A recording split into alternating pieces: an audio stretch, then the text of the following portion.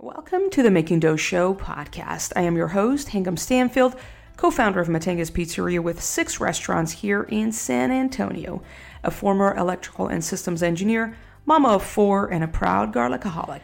On this show, we talk about marketing systems, management systems. I get to answer your questions and share about our wild restaurant journey and more.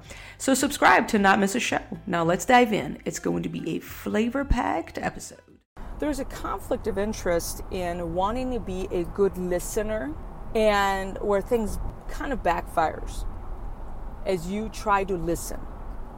Here's what's going on in a business environment with your team that you lead. Sometimes people think they're being of value to you, that it's valuable, it makes them valuable for them to bring problems to you, that you were unaware of this problem and this problem and this problem in your business, and I am letting you know of the 5 or 6, 7 problems you didn't, or maybe you did, you have. I've been finding myself all day today listening to some of our managers and different people talk. I'm like, am I listening to problems all day long? How is this beneficial to anybody involved? What kind of a leader am I just sitting and listening? That does not make me a good leader. When people tell you be a good listener, no, I'm tired of hearing problems. Here's the thing.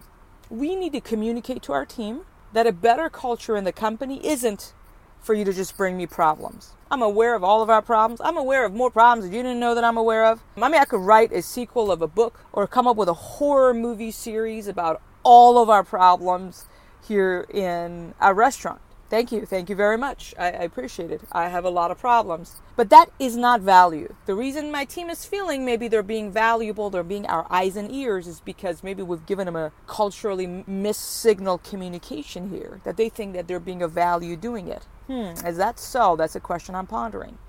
And instead, it's important to make it clear to the team that the one who brings solutions is the one of value.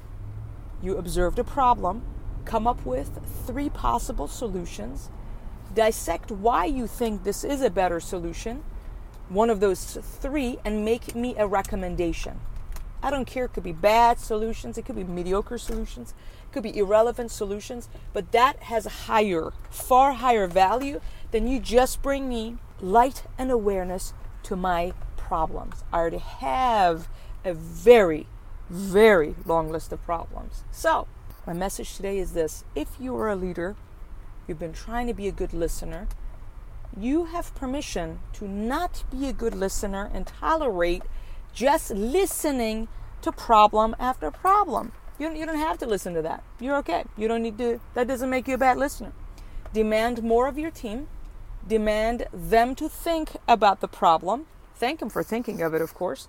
And come up with solutions. That's what makes a person valuable, not them bringing you problems. Thoughts on this? Are you a good listener? Are you a good listener of problems? I would love to hear your thoughts.